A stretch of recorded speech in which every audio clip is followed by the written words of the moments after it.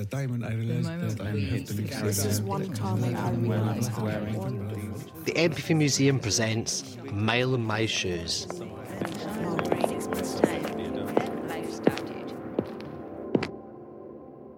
These are skater shoes, like a cheap imitation version of Converse that everyone will know.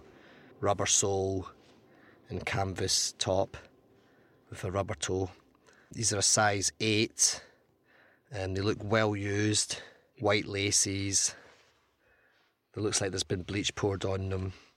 Actually looks quite cool. The bleach has had the effect of making it look almost very light tainted orange against the grey. They're actually from New Look, which I believe is a store exclusively for women's clothes and accessories. These shoes belong to Kamaal Hussain. This is his story. My name's Kamaal Hussain and I'm 49 years old. I was born in Baghdad and came to England when I was 2 years old. I am an Arab, so, it's there. So, did I feel Arab? Yes, I did, but I didn't want to. I remember going through a phase of lying in bed at night and closing my eyes and trying to imagine a naked woman. And the ritual was the same every time. I would start at the head and, imagine hair, face, neck, moving down, and then, breasts, but which were always small. And then moving further down, and then there was, into the belly. And then by the time I got to the groin, it was a man. Without question, every time. And it was hell, because it meant that I couldn't deny it anymore, at least to myself.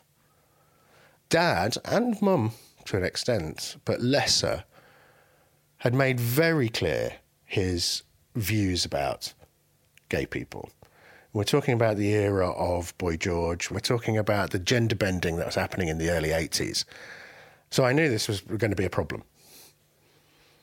So I did my best to not be it. I had my first sexual experience with a man. And it happened in a public toilet in the largest village in our area. And it was completely accidental. I'd gone in because I needed a wee. And in there was a guy who was masturbating. And one thing led to another, because I suddenly went, oh my God,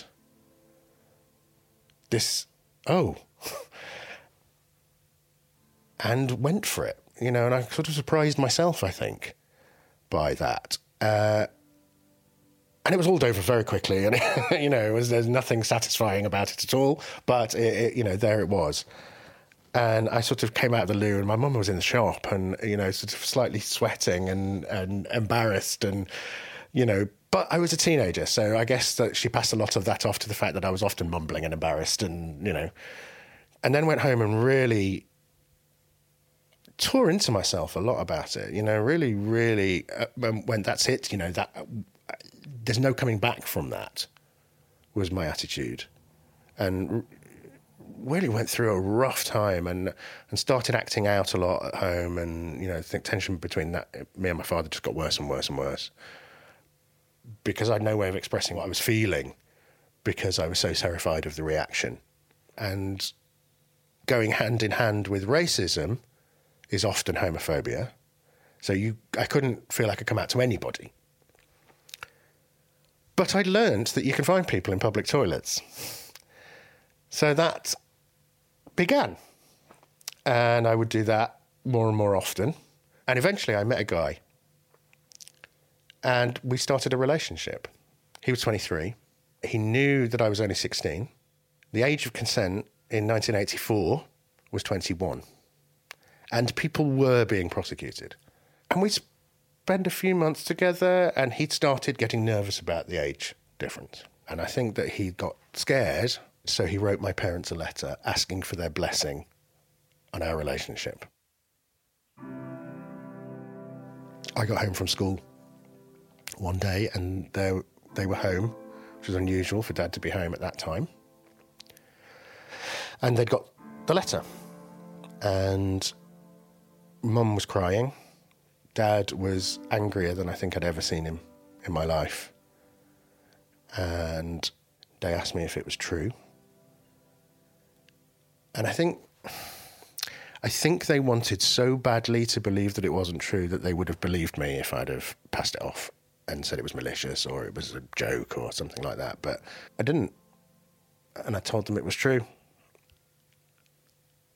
And I still think, even today, that that's the most mature decision I've ever made in my adult life, despite the consequences. Because if I'd have lied, I'd have had to perpetuate that lie forever. And who knows, I could be married with kids now and living an awful life, both for myself and for the woman that I'd married, and, God knows what that might put the kids through. Anyway, when I said it was true, it sounds overly dramatic, but my father, this is how it feels in my memory, my father flew across the room and pushed me down and had his knees on my shoulders and was punching me in the face.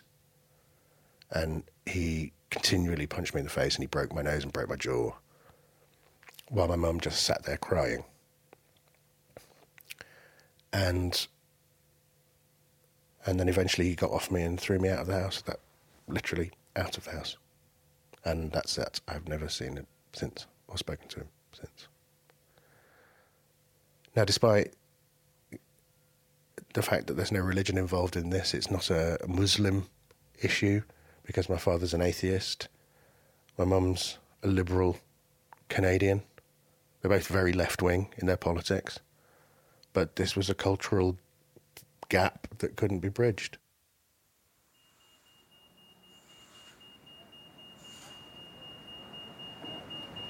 So that was that. I was homeless and ended up living on the streets for a year. And that time was such a confusion for me. I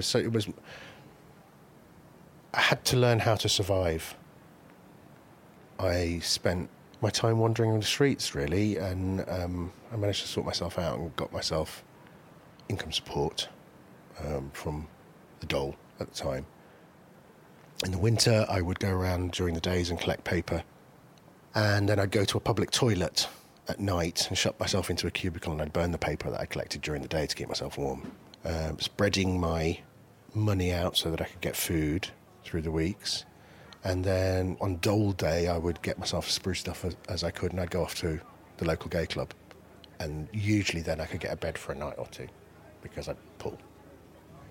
And that was how I got through the year.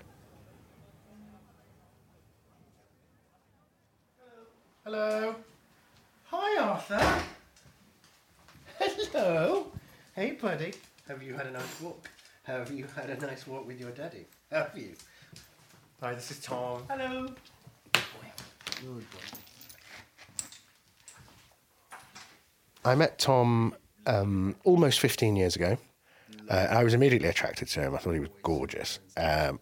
Gave him all of my best moves, and he didn't even know I existed. Nothing. He completely ignored me. He's literally the smartest dog in the world ever. He's so loving, and he's so bright that you just... I didn't think I could ever love something that much, to be honest. Not even you, Tom. No, not even.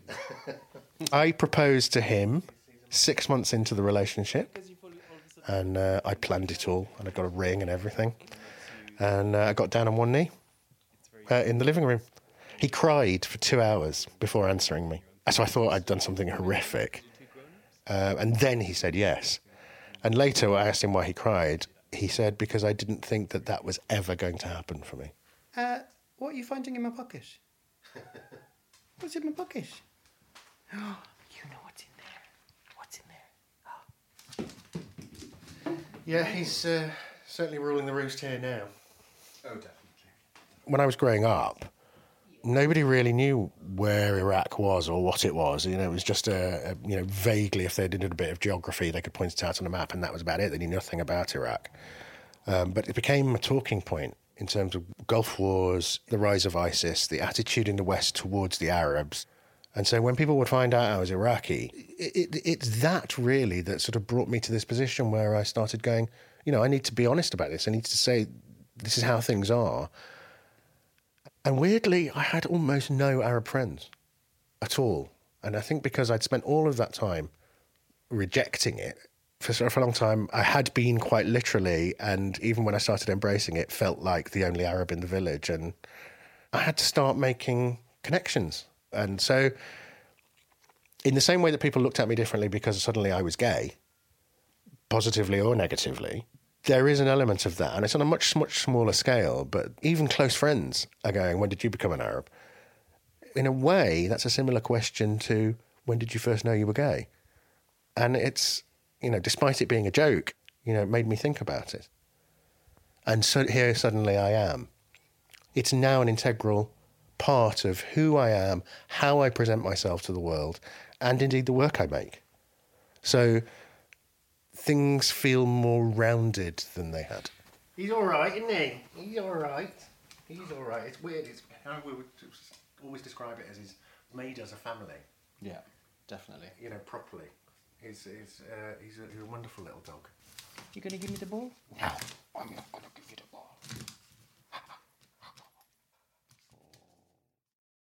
Kamaal's story was produced by Andrea Rangecroft.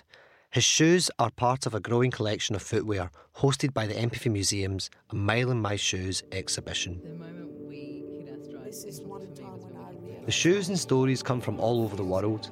Follow us on Twitter, Facebook and Instagram to find out where we are going next.